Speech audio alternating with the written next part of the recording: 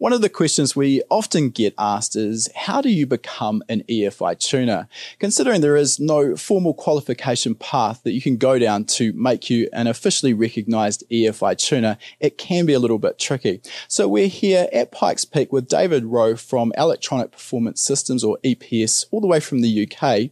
And we're going to find out how exactly David got into tuning.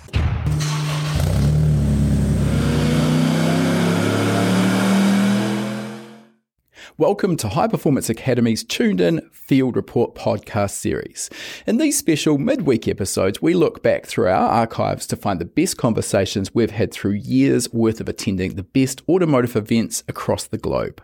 We've pulled the audio from these tech-filled interviews with some of the industry's most well-known figures for you to enjoy as a quick hit of insider knowledge. David, you are originally from Australia, but you've moved to the UK. You've been tuning for years. Can we go back to the early days? How did you actually get involved in tuning in the first place? The way I got involved was I actually got a great job at Motec. So right from the start, I worked from the factory. So then I got employed as like a workshop technician, and then we got involved in customer support, and then we also had like the engine dyno at the facility as well.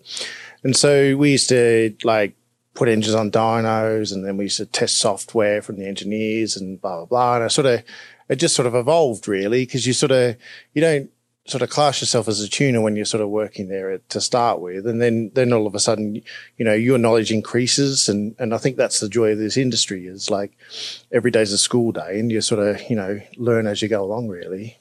So I think it's probably fair to say you started with a completely unfair advantage, getting an inside line with a manufacturer such as Motec.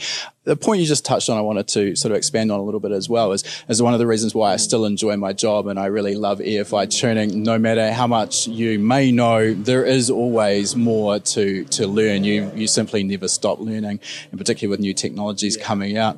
Before you actually started with Motec, had you any experience with EFI tuning, or were you straight in the deep end at Motec? No, pretty much straight in the deep end really. So, we sort of this was sort of back in like 95 when we sort of got involved with Motec. And I remember, we sort of, when I applied for the job, you sort of, stretched the truth a bit for the odd resume, and, we know about computers, etc. And of course, it wasn't really a known thing back then. And of course, you sort of naturally get involved with computers, and, you naturally sort of have an enthusiasm for it. And that sort of, leads you to sort of where I am now really. So. Most people watching probably aren't going to be in a position to jump into a job with a manufacturer. So for those out there who are interested, maybe they're enthusiasts or maybe they're wanting to learn a little bit more, could you give us your sort of insight into what skill sets you feel are important for an EFI tuner?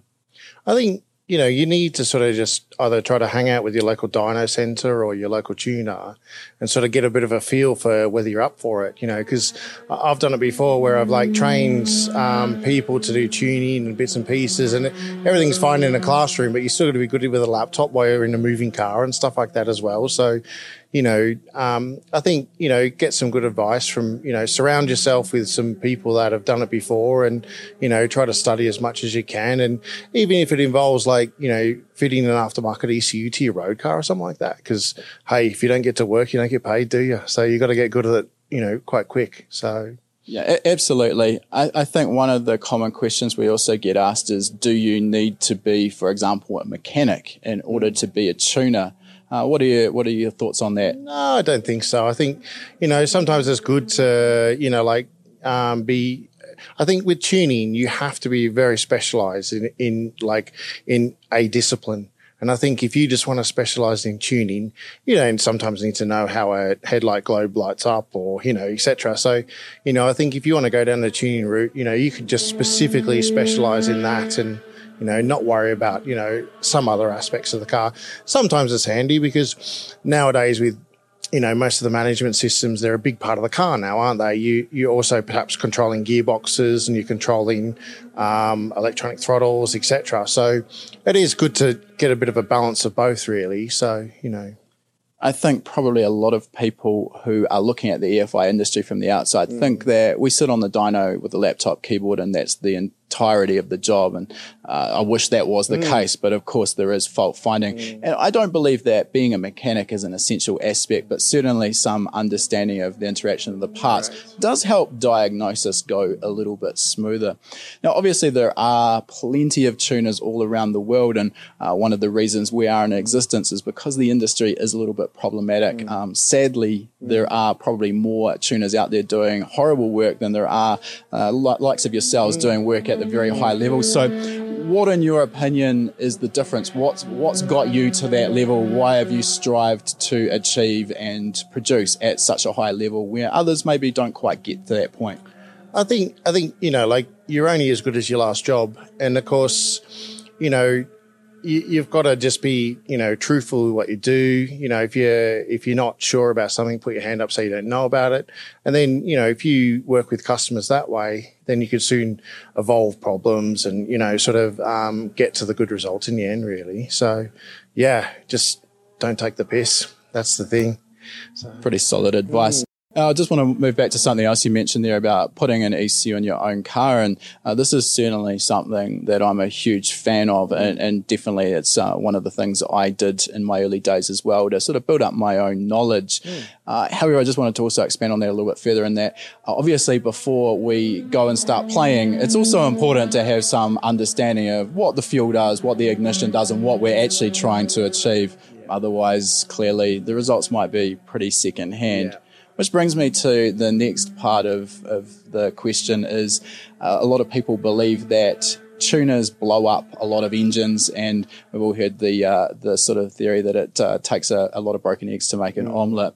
I don't really abide by that belief too much myself. So what do you think about that? Is it an essential element to become a tuner to damage a few engines along the way? I totally disagree with that as well because, stuff goes wrong when you're trying to push limits and stuff like that. But, the amount of dyno sessions that I've stopped or tuning sessions that I haven't even started purely because, even though you're a tuner, it's not about getting the most power and whatever. It's about optimizing what the particular customer's got. Yeah, sure. So what's, the perception is basically you're trying to screw everything to the maximum and, get miracles out of every project. But it's not the case, is it? You kind of, if you're honest with customers and you sort of work with them and you can kind of show them, if you know your stuff well, you kind of show people this is the limits. We've gone a little bit further. It's done this. And that's pretty much what you've got. And then if you've got, when you eventually get experience, etc., you could then sort of guide people and say, look, maybe you should do this, do that, and then you could evolve your projects and stuff like that. So I think probably my opinion is that if we're tuning a moderately powered street engine, something that's just mildly modified, unless there's already a mechanical problem with it, there really should be no reason for the engine to be damaged. So I think a lot of it is urban myth or urban legend. But on the flip side of that, if we are talking about some very high-powered engines that are seriously modified and we are pushing the limits, as you mentioned, then sometimes at that level, things can go wrong, and that's not necessarily the tuner's fault either. Okay, so moving on here, if someone's then trying to get work in the field, obviously a situation where they've already built up some experience of their own, what would your suggestion be on how they can approach getting into a position as a professional EFI tuner?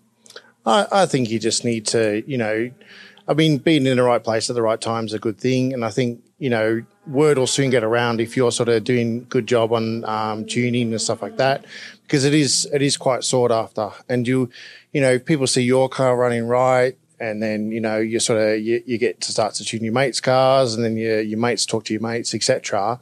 That's the best way to sort of enter the industry, really, word of mouth, because it's all good putting glossy magazines saying you could tune and whatever, but until you start going face to face with some of these people, you soon, it's a good sort of bullshit factor is motorsport or, tuning. So, you'll soon sort people out that aren't really cracked up for the industry, really. So I think that probably pretty much echoes exactly my start in the industry, and I think it's something that is overlooked. Probably jumping in, trying to get jobs in the tuning industry with no experience on the board is probably pretty futile, and it's a really good idea to start building up your own personal brand and showing others that you actually know what you're doing. And if you're helping your mates out, then that's a good way of doing that.